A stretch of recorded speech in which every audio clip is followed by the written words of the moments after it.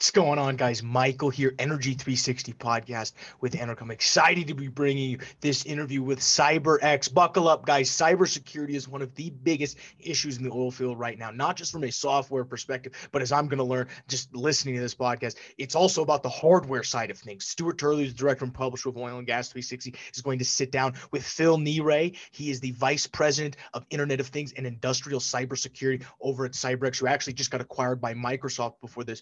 We recorded this podcast. So some really cool stuff going. You're going to learn all things oil field security. We are really excited to have Phil on the podcast. I'm going to go ahead and turn it over to Stu. Kick this one off.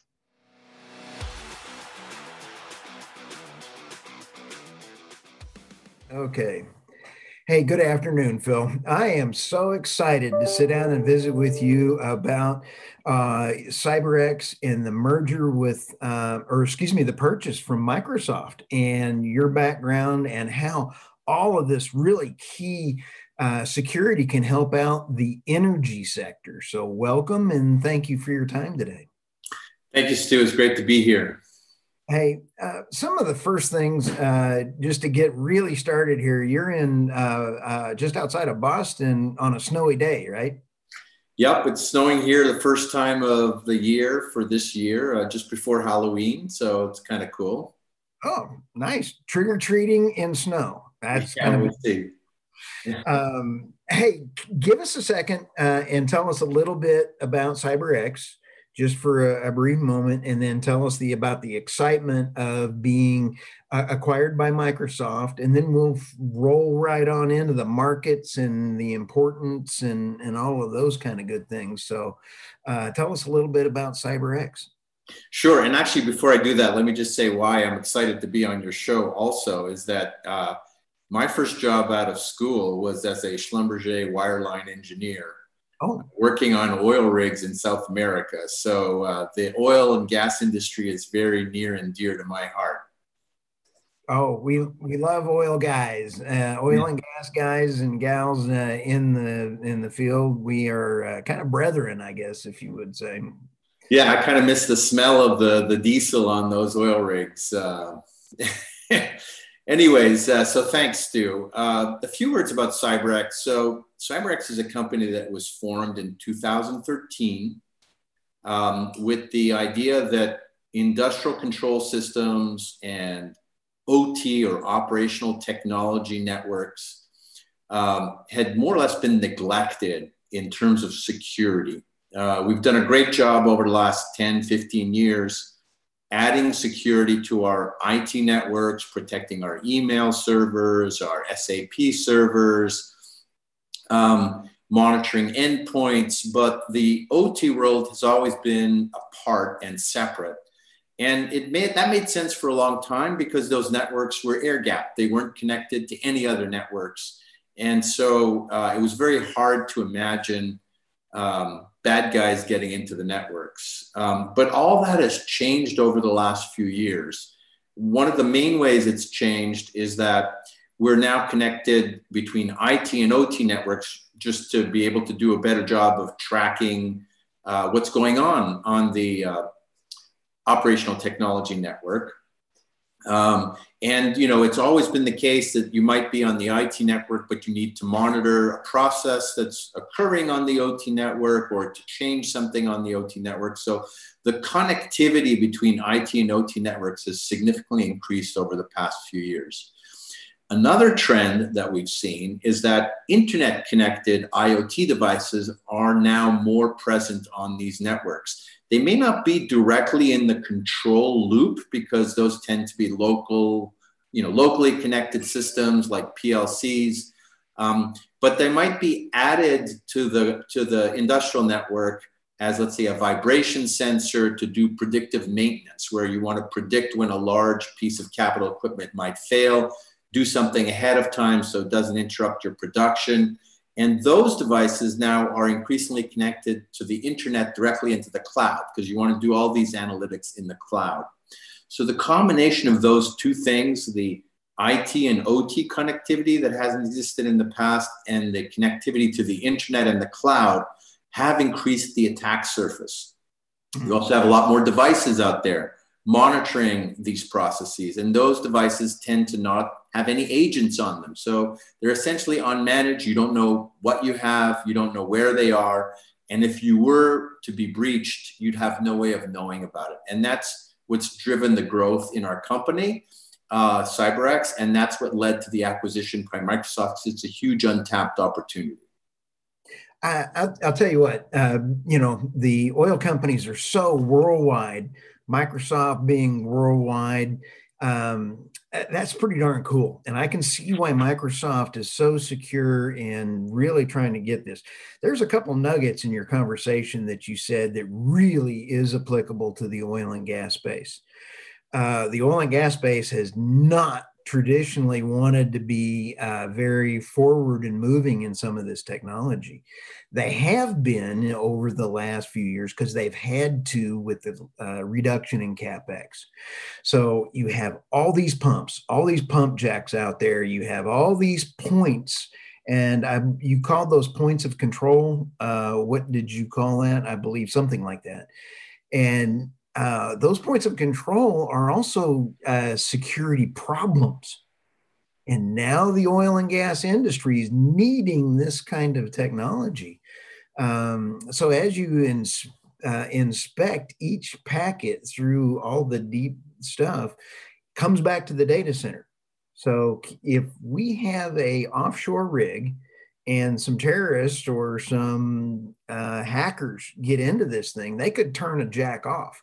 Now that they're actually having remote management of this stuff, or a drill causing a major blowout. So this can save the planet, save the whales, and everything else. So your thoughts on taking a managed device to the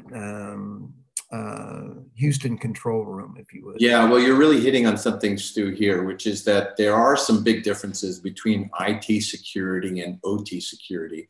IT security is about protecting data, usually privacy of data, confidentiality of data. In the OT world, it's more focused on safety and availability, because if you get breached, what happens is production goes down and you stop getting any revenue. So it's a much more critical kind of breach. You mentioned another one, safety, always number one in this industry. So there are safety implications related to that, environmental implications. So now we're talking about corporate liability issues, right, that are very important to the board of directors and to the management team. There is some aspect of intellectual property as well, right? If your competitors can figure out what's going on that offshore rig, or what the latest seismic information on the field you're exploring reveals about the attractiveness of that field, that can help their bidding strategy and all kinds. So there's a lot of intellectual property issues as well. So I would say the top three risks from a C-level and board level point of view are: number one, safety and environmental risk and corporate liability. Right. Number two, financial risk, because you're talking about production and that's what drives revenue. And thirdly, theft of sensitive intellectual property. And that's what's led many companies to look at how can we strengthen the security around these control systems. And think about it. Only one incident that if you guys could protect with cyber, you sit there and save millions and millions. And, let's say it was, God forbid, an oil spill like the Exxon Valdez or the one that's potentially happening in Yemen. That's one of those pays for the entire system. Certainly does. And, that brings up one of the attacks that has really woken up the industry was called the Triton attack.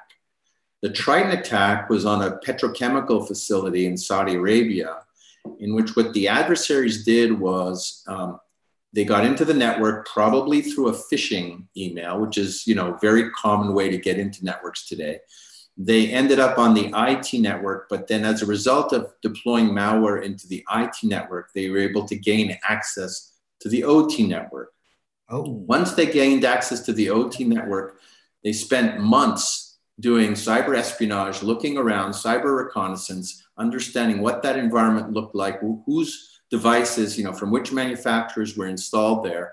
And then they built specially crafted malware to infect the safety controllers in this network. And the safety controllers are the controllers that shut down the plant when unsafe conditions are reached, such as temperature or pressure in a tank, for example. They installed their malware first into the programmable logic part of those controllers, and then into the firmware of those controllers, so that it would be persistent, so that even if you rebooted the thing or tried to change it, they would still be there. Now, luckily, they had some bugs in their code. They shut down the plant twice for a week at a time. I'm sure that cost them a couple $100 million right there.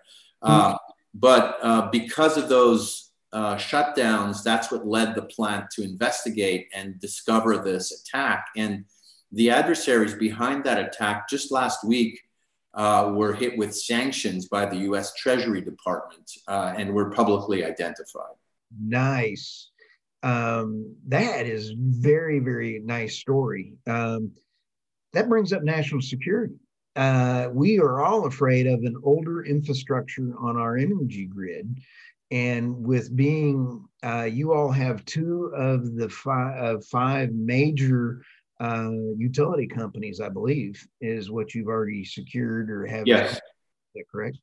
Yeah, so the energy utilities have been further ahead than a lot of the other verticals because they've had regulatory processes in place, that were started quite a while ago. But even those regulations really weren't enough to, for example, oblige a utility to be continuously monitoring the network for compromises. There was lots of good stuff in the regulations, the NERC-CIP regulations around tracking assets and patching, but they still have a long way to go. And so they've realized they need to do something about this. And interestingly enough, the adversaries behind this Triton attack I talked about a few minutes ago, in this US Treasury statement from last week, were confirmed that they've gone after at least 20 utilities in the United States. They haven't done anything yet, but they've been observed trying to compromise those utilities. So it definitely is a national security risk as well. Wow. If you bring it now to cyber criminals, right, which cyber criminals typically are interested in ransomware, getting money. You can imagine deploying ransomware in a refinery or, in some production facility, which again would cost the company hundreds of millions of dollars to be shut down that way. And we also know that the cyber criminal organizations work very closely with the nation state cyber adversaries. So it might be a nation state, it might be a cyber criminal, but they kind of share tools with each other. And often the nation state engages the cyber criminals to do work on their behalf so they can claim plausible deniability and just say, well, it's just those guys deploying ransomware, but really it could be a nation state attack as well. You sit back and kind of think, it used to be electricity was very, very important. And the internet, if you don't have an internet, you don't want to ever make your doctor mad or the guy installing your internet. And now national security is unbelievable with all the hacking going on and the ability for them to do that. What are some of the key technologies that CyberX did compared to anything else? What makes CyberX, looking at that packet inspection, getting to that next level? What makes you different than other folks? Sure. Well, you can think of three things that really helped our customers adopt this new technology. Number one, it works with what they already have. It's an agentless technology, doesn't require deployment of any agents or anything that might disrupt the environment or affect the performance of the environment, which obviously is the number one thing people are concerned about. Please don't take down production. So by being an agentless or passive monitoring technology, it's very easy to deploy into the environments you already have. And the other thing is that it's got very deep understanding of the specialized industrial protocols and the devices that are used in these environments, which are very different, obviously, than what you would find in an IT environment. And this is why an IT security tool would not be appropriate for these environments. So number one, very easy to deploy, agentless, and fits with what you already have. Number two, the company developed specialized behavioral analytics that are patented, the only patent in the industry for these behavioral analytics that are specifically tuned to the behavior you would find in an industrial control network, which is very different than what you would find in an IT network, because it's machines talking to machines. It's very deterministic. And the benefit of having these specialized behavioral analytics algorithms is you can detect threats faster and with more accuracy than if you were to use generic anomaly detection algorithms. Also, the learning period is much faster in terms of understanding what is normal and what is abnormal. So installation costs would be low from, you don't have to go out and check all the hardware. Right. Now on AI, with all that, there's difference between machine learning and AI, and everybody throws the word out and they don't know what that means. Can you give a little bit about how the system will pick up what you just talked about? Sure. So the system uses machine learning. It builds a model of what normal looks like in the network, based on, HMIs, human machine interfaces, talking to PLCs, or engineering workstations being used to reprogram PLCs, and then looks for deviations from that baseline and generates alerts based on these anomalies that are detected.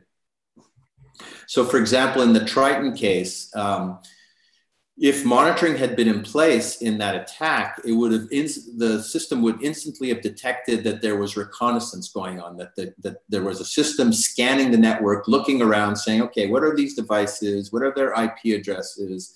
Who makes them? Is it a Schneider Electric? Is it a Rockwell Automation, et cetera?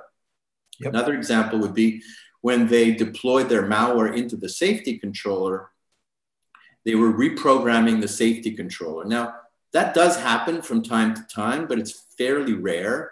And when it happens, you'd want to be alerted that it happens so you can investigate and say, was this a legitimate reprogramming of the controller, or was this a malicious activity? So that's where the specialized anomaly detection algorithms go in. But that brings me to the third thing that really helped accelerate adoption of this new technology, which is you need to send those alerts somewhere. And most large organizations already have security operations centers, SOCs. They already have established workflows. They're using SIM systems, security information and event management systems. And so one of the things that we did very early on was integrate with that security stack, so that these alerts, even though they were coming from an OT network rather than an IT network, would show up in the SOC and would be part of the workflows that people have already for investigating threats. When you sit back and take now, what's going on in the oil and gas industry is, I don't want to go back to a little bit of ESG, but also, you take a look at the environment, you take a look at the social, and you take a look at the governance. Getting to the C-suite for the decision to try to secure everything down, if they have access to capital, they've got to, that kind of gets their attention. Now, consumers are not wanting to buy their products unless they are taking care of the environment. And it seems like through these control functions, that it is really helping taking a look and taking to the next step. Makes it easier for you to talk to the C-suite and the board of governance and saying, here are some of these advantages.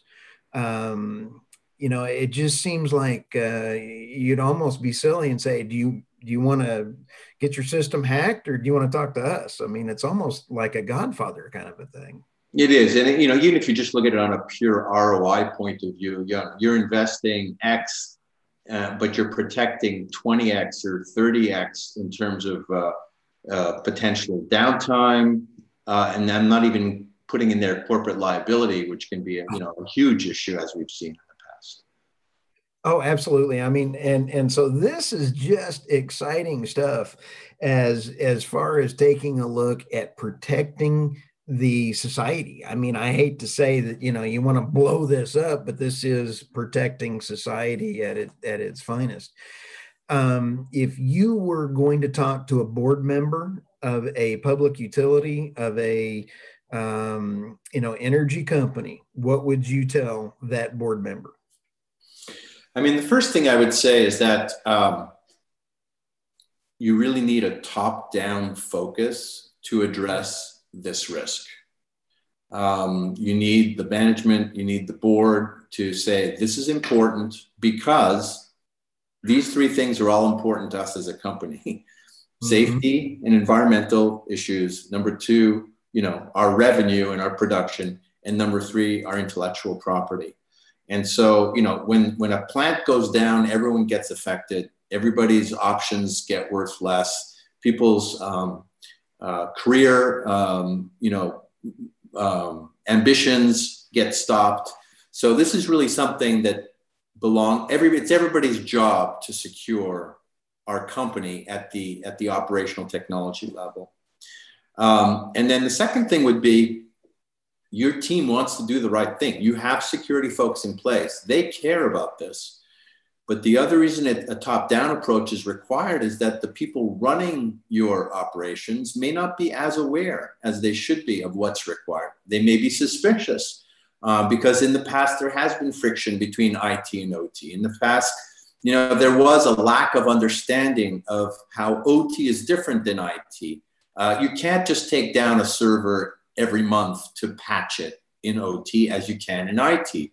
And so in the past, there was that lack of empathy on the IT team for the folks in the OT world, and there was a lack of understanding. And so you need a top-down approach to break down those silos and to have everyone speaking a common language. And that's really where the board and the management team can help. We've been dealing so much with financial organizations at the board level, and you kind of get their attention when you say ESG is being tied to your capital, and you can come in and say, oh, by the way, do you want to get sued and throw it under the bus? So anyway, Phil, last word, any last thoughts for our listeners out there? Well, I think the future of industrial IoT looks really bright. Even in our own personal lives, we've learned over the last 6 or 7 months how important the cloud and the internet is to what we do. And that is accelerating in the industrial world as well. The more data we can collect about our operations in real time, the more we can optimize those processes and increase the safety of those processes. And that all depends on the cloud. And that's why the fact that we're now part of Microsoft is so exciting, is that we can bring all this information to the cloud. We can monitor the analytics and everything else that's going on in the cloud that's part of this end-to-end process for industrial IoT, for optimization. At the same time, for some organizations, keeping it completely on premises may still be the right thing to do, but we can give people that choice of protecting their legacy environments on premises today, and then protecting their next generation industrial IoT factory of the future, pipeline of the future, whatever you want to call it, that's connected to the cloud. We can give them a single solution for both those environments. Man, it seems like this is just absolutely fantastic. And I can't wait to get this to all of our board members, C-suite, and anybody that wants to save our planet or save, against everything else. So again, thank you, Phil, for stopping by our show. And we really just appreciate your time. Thank you very much. Thanks, Stu. I enjoyed it. High level stuff there, guys, with Phil. We really appreciate him and the CyberX team taking time to come out and record this podcast with us. For all our other Energy 360 podcasts, check us out on iTunes, Spotify, and the world's greatest website, www.oilandgas360.com. For Stuart Turley, I'm Michael Tino. We'll see you guys next time.